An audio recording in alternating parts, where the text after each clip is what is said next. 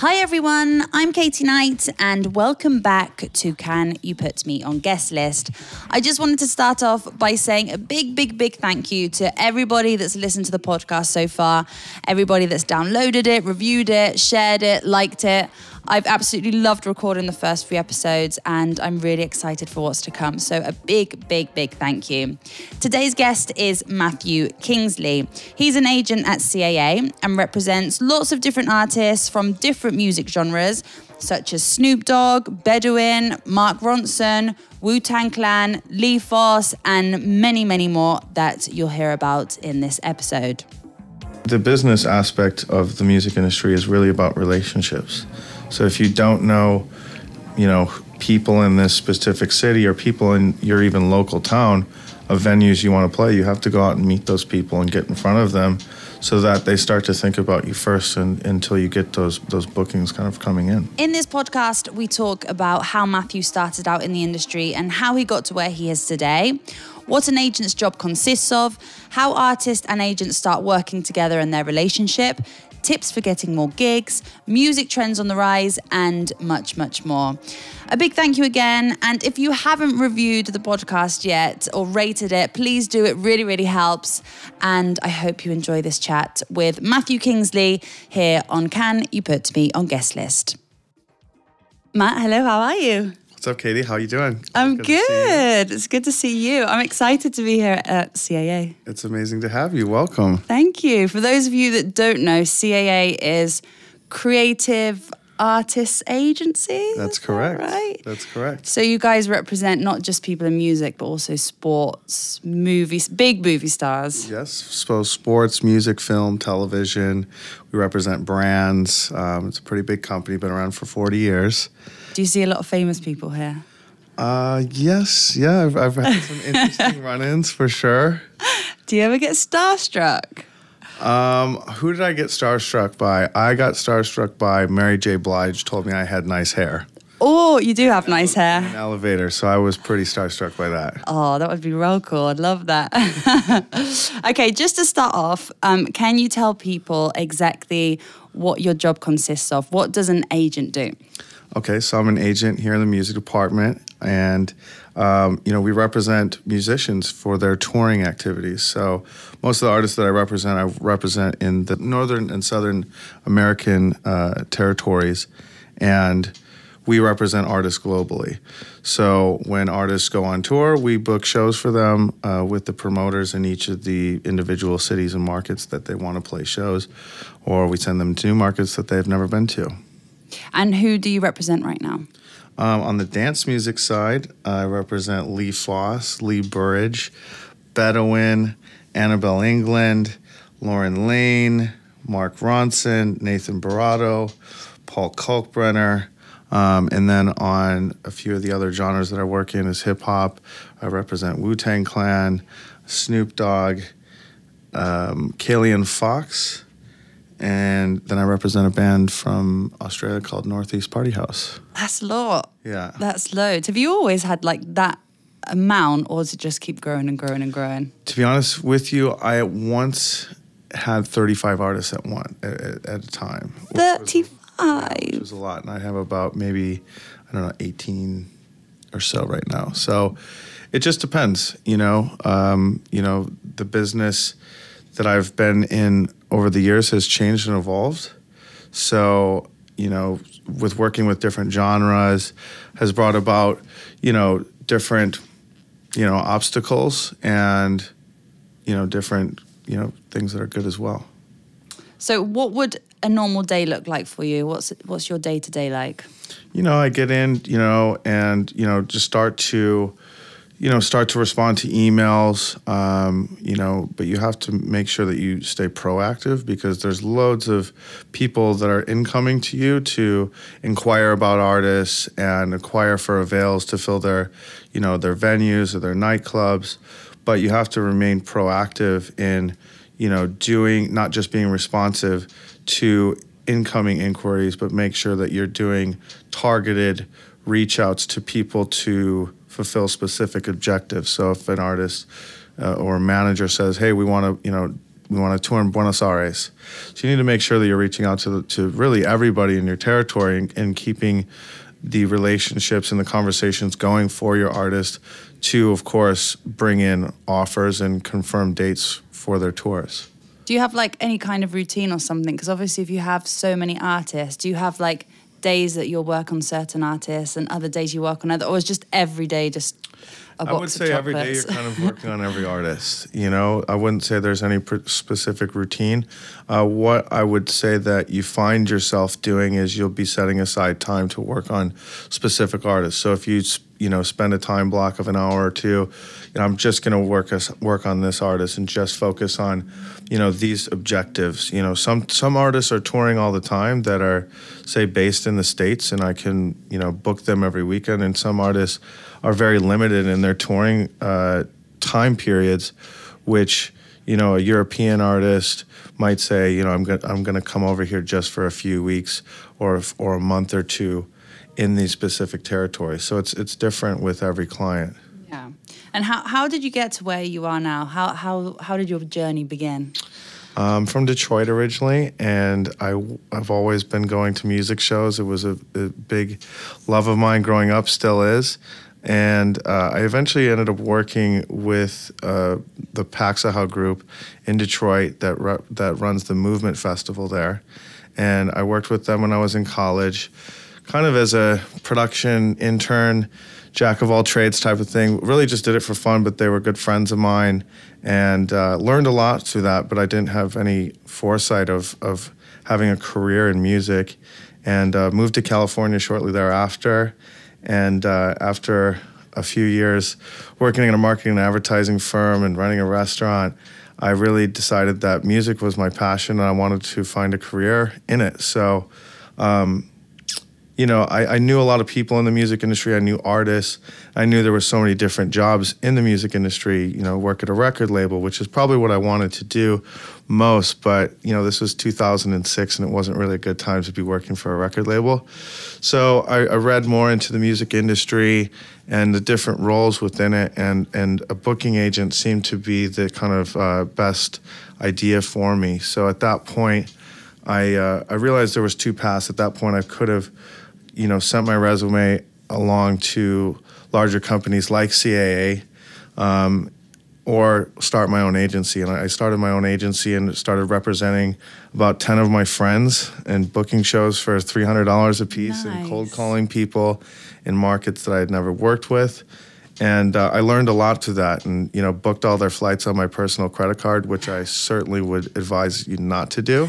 And it was a good learning experience. And I ended up merging with a few different companies along the way and ended up at CA 6 years ago, coming in as an agent level. And yeah, it's been about 10 years I've been an agent now. Amazing. Yeah. Amazing.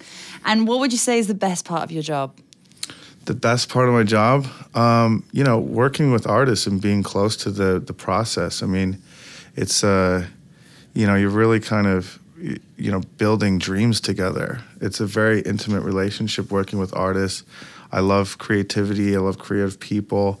I love going to music shows. Yeah. So that's, I'd say, the best part of it. But, and also it's just doing what you love. I know a lot of people are not as blessed as I am to do something that they're really passionate about, and it remains fun. Do you actually spend a lot of time physically with the artists as well? Not so much. Obviously a manager would be a lot closer in that regard, but you do see them on the road. I'm going to shows constantly, but a lot of it is phone and email on a daily or more than daily basis with artists and managers. I bet it's hard as well because you probably have people in different time zones and oh yeah, right? Yeah. I mean, it's a global business and you're dealing with people, this isn't a 9-to-5 job. It's a lifestyle. It's a 24-hour, 7 days a week type of thing. What would you say is the hardest part of your job? I'm sure probably that's one of the hardest parts actually. I would say sometimes, managing relationships with people. There's people who are lovely to work with. There's people who are difficult, and such is life. But I think that can be difficult to navigate sometimes. that's it. As far as difficulties, I would say. But you also can learn from that as well, from Yeah. difficult situations, right? So. Absolutely. How do an artist and an agent start working together? Is it an agent that looks for the artist? Is it the artist that would approach an agent? Or could it be both scenarios? How does it normally work? It could really go either way. I'm always on the lookout for new talent, and just like a record label group would have A&R and finding new talent, booking agencies do the same, where they're communicating with colleagues, other agents about, hey, have you seen this act? This act is kind of bubbling up, and we're constantly always looking for new music. So in that regard, that's one way. The other way, yes, artists can approach, agents. Managers can approach agents. You might have a client with a manager, and they say, oh, we've just signed this new act. We're really excited about it. Or a record label may come to you and say, this act is going to be a priority for us next year. And certainly with those things, and team members is very important in looking for new artists. Is if some people might just be on their own. Obviously, it's a little bit of bonus points for people who have strong managers, strong record labels. I mean, most importantly, it has to be music. Yeah. For me, I only work with people who I actually love their music. That was actually going to be my next question. What do you look for in an artist before taking them on? What is it that makes you decide, yeah, I do want to work with this person? First and foremost, music. Is it unique? Does it move me? I'm kind of a terrible liar. So if I don't love their music, it's not something, it might be for somebody else, but I'm passionate about music, and that's what kind of motivates me to, when it comes down to it, I'm involved in sales. I'm involved in selling other people in music sales. So, I'm not going to be a good salesman if I don't really believe in people. So, you have to love the music. Again, the team members that go into it, and the vision. What does the artist want to do? How easy are they to work with? Are they great? Are they good people? That goes a long way too. Yeah. And another question that I had that I was thinking about the other day actually is that obviously now social media over the last few years has really blown up. It's massive, especially for an artist, the way that they promote their music and their gigs. How big a part do artists' social network profiles and numbers play in your evaluation of them? I think it's something to look out for sure. I mean, with an absolutely new artist, they might have very little socials, so it's tough to say. I think it comes into play a little more when artists are established that you're looking to sign or are starting to work with. But it is very good identifiers of growth. These are data points, and people in the business world of music do look at these data points, whether it's promoters. Unfortunately, the social media thing, I think, is a little bit of a gift and a curse. Yeah. Because it's kind of quantified things a lot, where promoters might just look at social media numbers, and I think that's really unfortunate, and it kind of takes the whole, purity of the music part out of it, because people could have really good social media, but their music could be, in my opinion, not very good at all. Yeah. So it's, like I said, a bit of a gift and a curse. Yeah. If an artist isn't yet ready to be taken on by an agent, what tips would you give them to be able to maybe try and find their own gigs or to be booked by other people? I mean, there's a reason why agents exist, because it's a full-time job in itself, and it is so different and opposite from the creative part of artists. We operate in a business world. They operate in a creative world. It's kind of like the left and right part of your brain. It's really opposite. But what I recommend to people who, we haven't taken on is just to be persistent. You have to knock down doors. And the business aspect of the music industry is really about relationships. So if you don't know, people in this specific city or people in your even local town of venues you want to play, you have to go out and meet those people and get in front of them so that they start to think about you first, and until you get those bookings kind of coming in. Do you think that an artist should have a manager first or an agent first? The chicken and the egg. Which came first? I really don't think that it matters either way.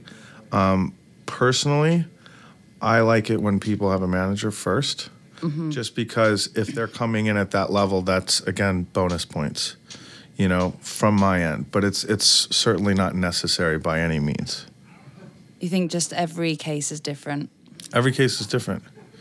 Everyone is unique. Everyone is an individual, unique scenario.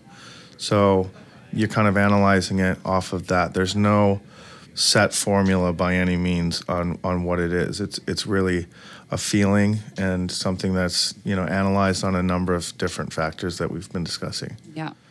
So obviously, as you said before, you work with a lot of different artists, and especially in different music genres as well. How does working with different genres differ? I would say, mostly a lot of it is different contacts. If you're working in, say, electronic music, that's kind of its own niche world.